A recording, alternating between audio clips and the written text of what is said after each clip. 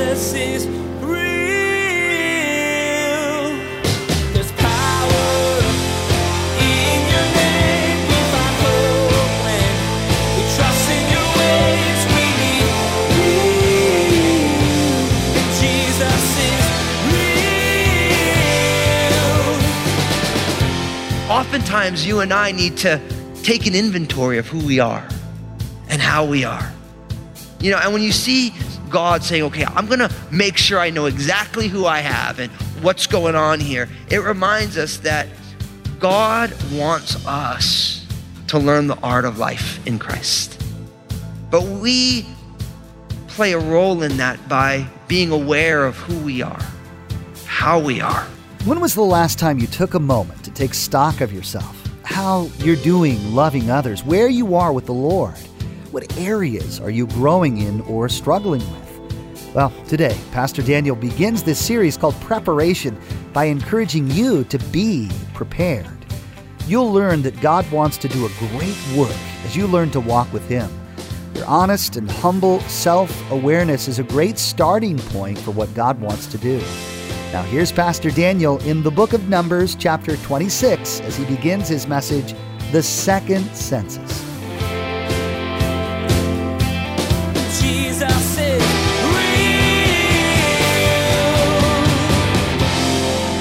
All right, let's open up in your Bibles to the book of Numbers, chapter 26. Numbers, chapter 26, as we continue our study here through the Bible, starting a brand new series, the last series we're going to be doing here in the book of Numbers. And really in Numbers chapter 26, it really begins kind of the last section of the Pentateuch or the Torah, the first 5 books of the Bible. Traditionally, it was known as the 5 books of Moses: Genesis, Exodus, Leviticus, Numbers, and Deuteronomy. The reason I say that this begins really the last section in the entire book is because now the children of Israel are on the edge of the promised land.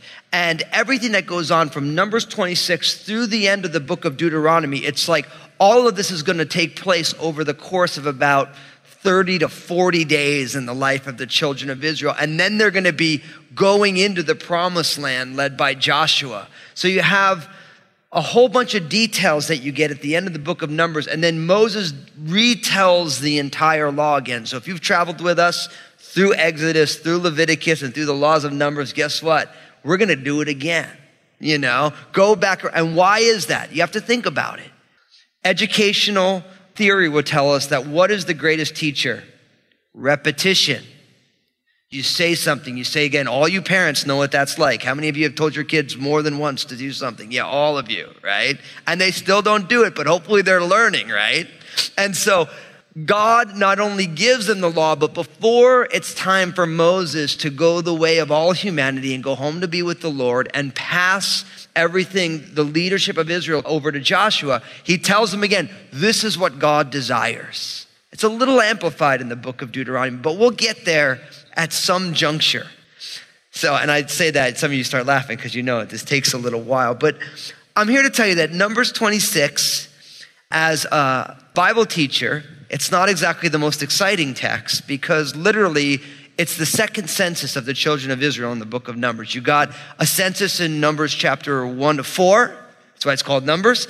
And now you get another census, which is, when you think of a census, it's just like when they count all the people in America. You know what I mean? It's a listing of who's there and why.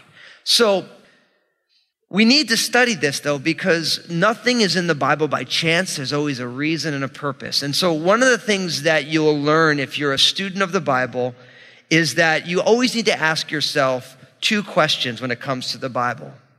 What does it mean? And what is its meaning? What does it mean? And listen, you should write this down. This is a good nugget when you're reading your Bible. You say, what does it mean and what is its meaning? What does it mean? The driving question of that is, what did the original author want the original hearers to understand?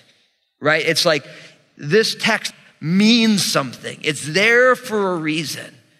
The Holy Spirit inspired, whether it's Moses or whoever was the person who wrote this down, to write it down, and there's a reason. So we want to draw out, what did the original author intend the original hearers of this to understand? That's what it means. And then its meaning is, because we are part of the family of God today, if you are born again and you've put your faith and trust in Jesus, this has a local application for us right now. And that's its meaning. It's like, what does it mean for me and my life today? Right? And you realize, and as we've been studying through the Old Testament together, what we realize is that because of the finished work of Jesus, it's what it meant from the original to the original here was one thing, but then because of the fulfillment of Jesus, its meaning for us is unique. Right? Like when we saw all the different sacrifices, literally the original author wanted the original hearers to say, this is how you do the Levitical priesthood. This is what worship looked like in the life of the children of Israel. But then you add in the finished work of Jesus and his blood that was shed for the remission of sins. And that text does not mean now we need to go collect a bunch of animals and I'm going to get my butcher suit on and we're going to do this whole big thing. It doesn't mean that.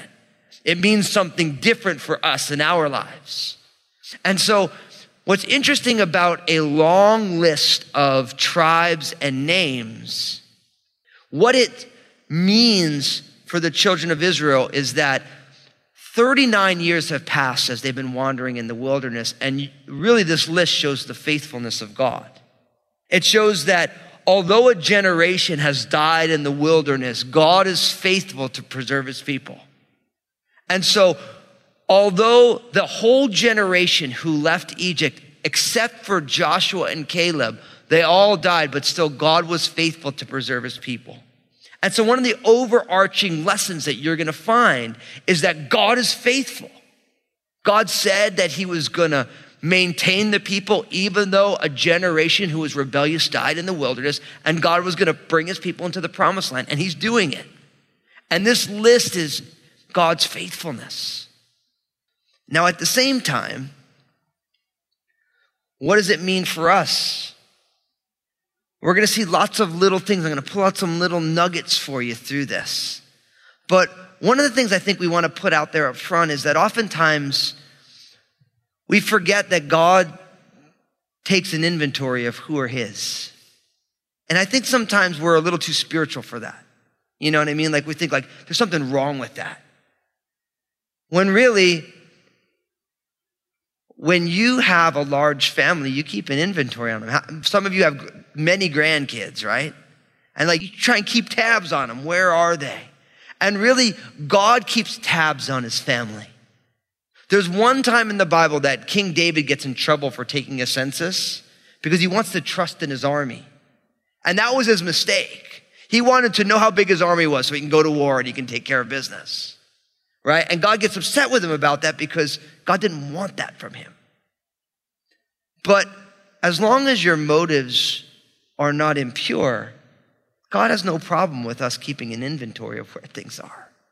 And if we think about it from an application, when was the last time you took an inventory of your spiritual life? When was the last time you said, how am I really doing? What does prayer look like in my life?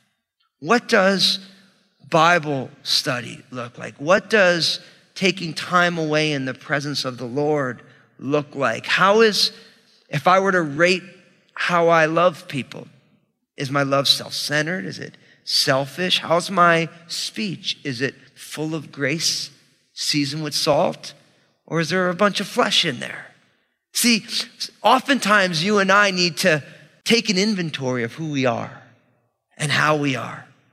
You know, and when you see God saying, okay, I'm going to make sure I know exactly who I have and what's going on here, it reminds us that God wants us to learn the art of life in Christ. But we play a role in that by being aware of who we are, of how we are. You're going to see in this list some of the tribes have grown. One in particular has been decimated. So much smaller than it was 39 years. And there's a reason for that. And so we want to You want and I want to be able to see growth spiritually over time. We should be able to look at our lives and say, wow, look at how this has changed. Look at how this has changed. Look at what God has done here. Look at how that thing that I used to struggle with, I don't struggle with anymore. But I got this new thing now because, as you well know, the layers of your heart are like peeling back layers of an onion. There's always another layer, and they always come with tears. So we're all in process, and God's always doing a work. But we should be able to see God doing something over time, because there are certain lessons that are for certain seasons. So with all that being said, it's a pretty long chapter. There's 65 verses. There's lots of biblical names in it. And as you guys know, I always joke that they teach you when you're preaching that you say the name like you know how it's supposed to sound. And even if you mangle it, everyone will just think you know what you're talking about. So I'm sure I'm going to mangle some of these names, and you might syllabify them differently. And if I said it again, I'd probably syllabify it differently as well. But with the biblical names, I always tell you this because this is true, that the Semitic languages of Hebrew, the accent always goes on the last syllable. Okay, that's the big difference. In the Romance languages, the emphasis, the accent's on the first symbol. Like my name, you say Daniel. In Hebrew, it would be Daniel. Okay, that's the big difference. And so I know some of you are like shaking your head like, yeah, that's just not going to happen normally, and it's not. So I'm probably going to still syllabify everything on the first syllable because that's how I'm used to speaking. But when you're reading those names, every once in a while you hear me catch it right, and you'll be like, oh yeah, that's how it's supposed to be. But when you're reading biblical names, it's always the accent, the emphasis is on the last syllable as opposed to what we would normally do in English, which is on the first syllable. So with that being said, let's jump on in. Numbers chapter 26, verse 1. And it came to pass after the plague that the Lord spoke to Moses and Eleazar, the son of Aaron, the priest, saying, take a census of all the congregation of the children of Israel from 20 years old and above by their fathers' houses, all who are able to go to war in Israel. And so Moses and Eleazar, the priest, spoke with them in the plains of Moab by the Jordan across from Jericho, saying, take a census of the people from 20 years old and above, just as the Lord commanded Moses and the children of Israel who came out of the land of Egypt. So the declaration is to take a census. Now this happened after the plague. So if you were with us a few weeks back, we found that this plague killed 20,000 people. So now they're on the border of the promised land. Notice they go through all this. They're in Moab, and they're right on the border of Jericho by the Jordan. And so you know in the book of Joshua, the first city they run into is what? Jericho. So they're right there. They're right on the edge of the promised land. And God says, look, I want you to take another census. Notice everyone who's over the age of 20 who is able to go to war in Israel. So this is a census to determine how big is the army who is going to go into the promised land to be able to take all of the cities that God has promised the children of Israel. Now you can read all about that in the book of Joshua. The entire book is about all the different battles of the children of Israel going into the promised land. But before you go in, you figure out how big your army is. So notice it's only people over the age of 20. So only the men who were able to go to war.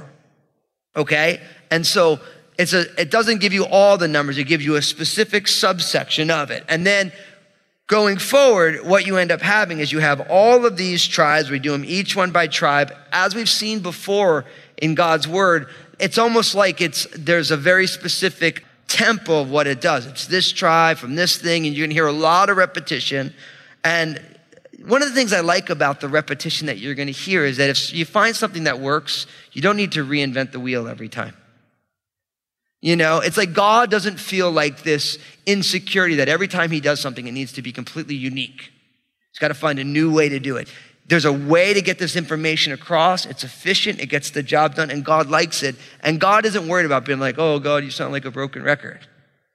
And in some ways, I think in our culture that has so many options, I think a lot of us kind of fall into the trap of we're always trying to reinvent the wheel when you really have a good way of doing something and it works really good, but we kind of feel like it's wrong just to do it the same way over and over again. So for those of you who are highly structured and repetitious, feel encouraged. For those of you who make yourself a little crazy, trying to find new and improved ways of doing everything, maybe you already have a great way to do it and just keep doing it that way. Amen? Okay, verse 5, the tribe of Reuben. Look at what it says.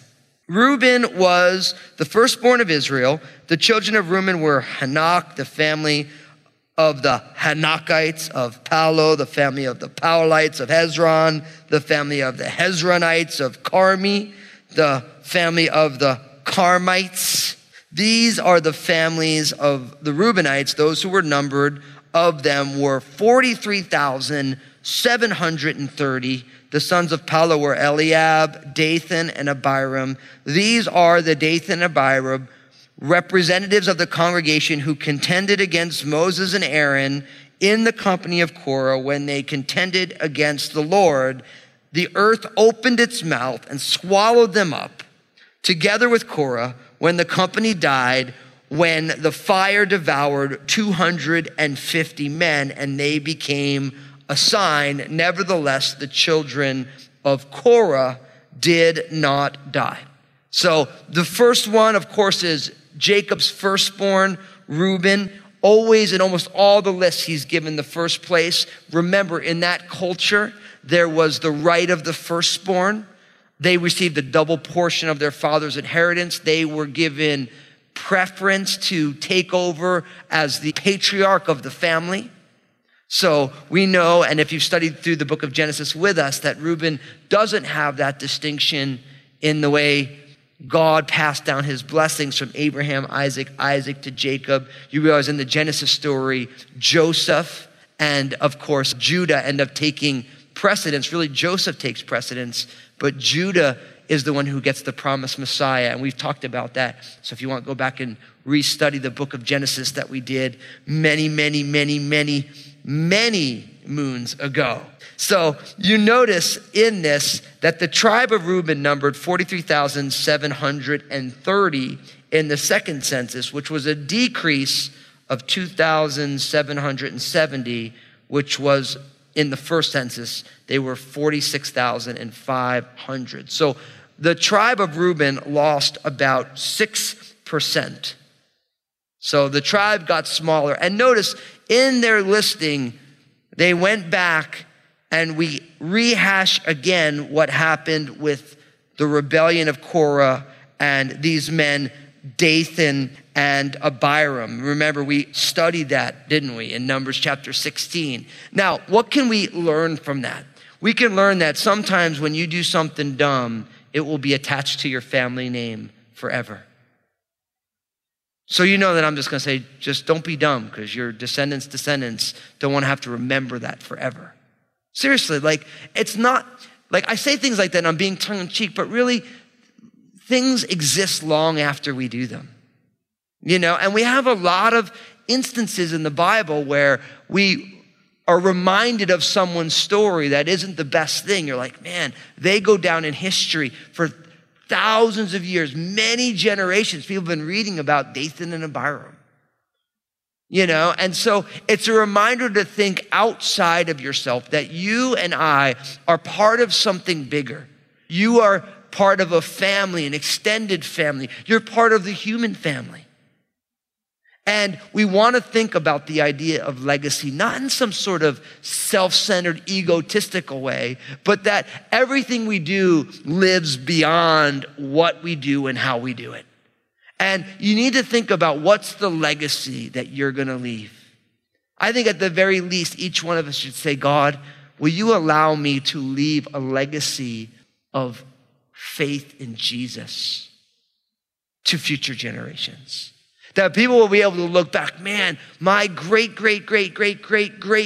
aunt and uncle, if the Lord tarries, followed hard after Jesus and transmitted their faith down into future generations. And I walk with Jesus now because of the legacy of faith that they left. And so legacies are not tacked on at the end. They are hard fought and built day in and day out of our lives. You know that. It's not like you can just add a legacy at the end. Your legacy is the totality of your life that you pass along. And so what you do and how you and I live today really matters, doesn't it? It's part of your legacy. You're building that legacy right now. So Reuben, 6% decrease in the numbers of the tribe of Reuben. And of course, we see that there's 4 clans there, and we get all their names. Now notice, in verse 12, we go to the tribe of Simeon. The sons of Simeon, according to their families, were of Nemuel, the family of the Nemuelites, of Jamin, the family of the Jaminites, of Jachin, the family of the Jachinites, of Zerah, the family of the Zerahites, of Shaul, the family of the Shaulites. I'm just trying up here. You're saying, like, I'm not laughing at you. We're laughing with you, right? That's right, yeah. That's right, yep. Amen. Now I'm all self-conscious. It's because of Shaulites, right? That's right. We'll tell Lynn we'll name our next one that, amen? We're not pregnant. No. Don't.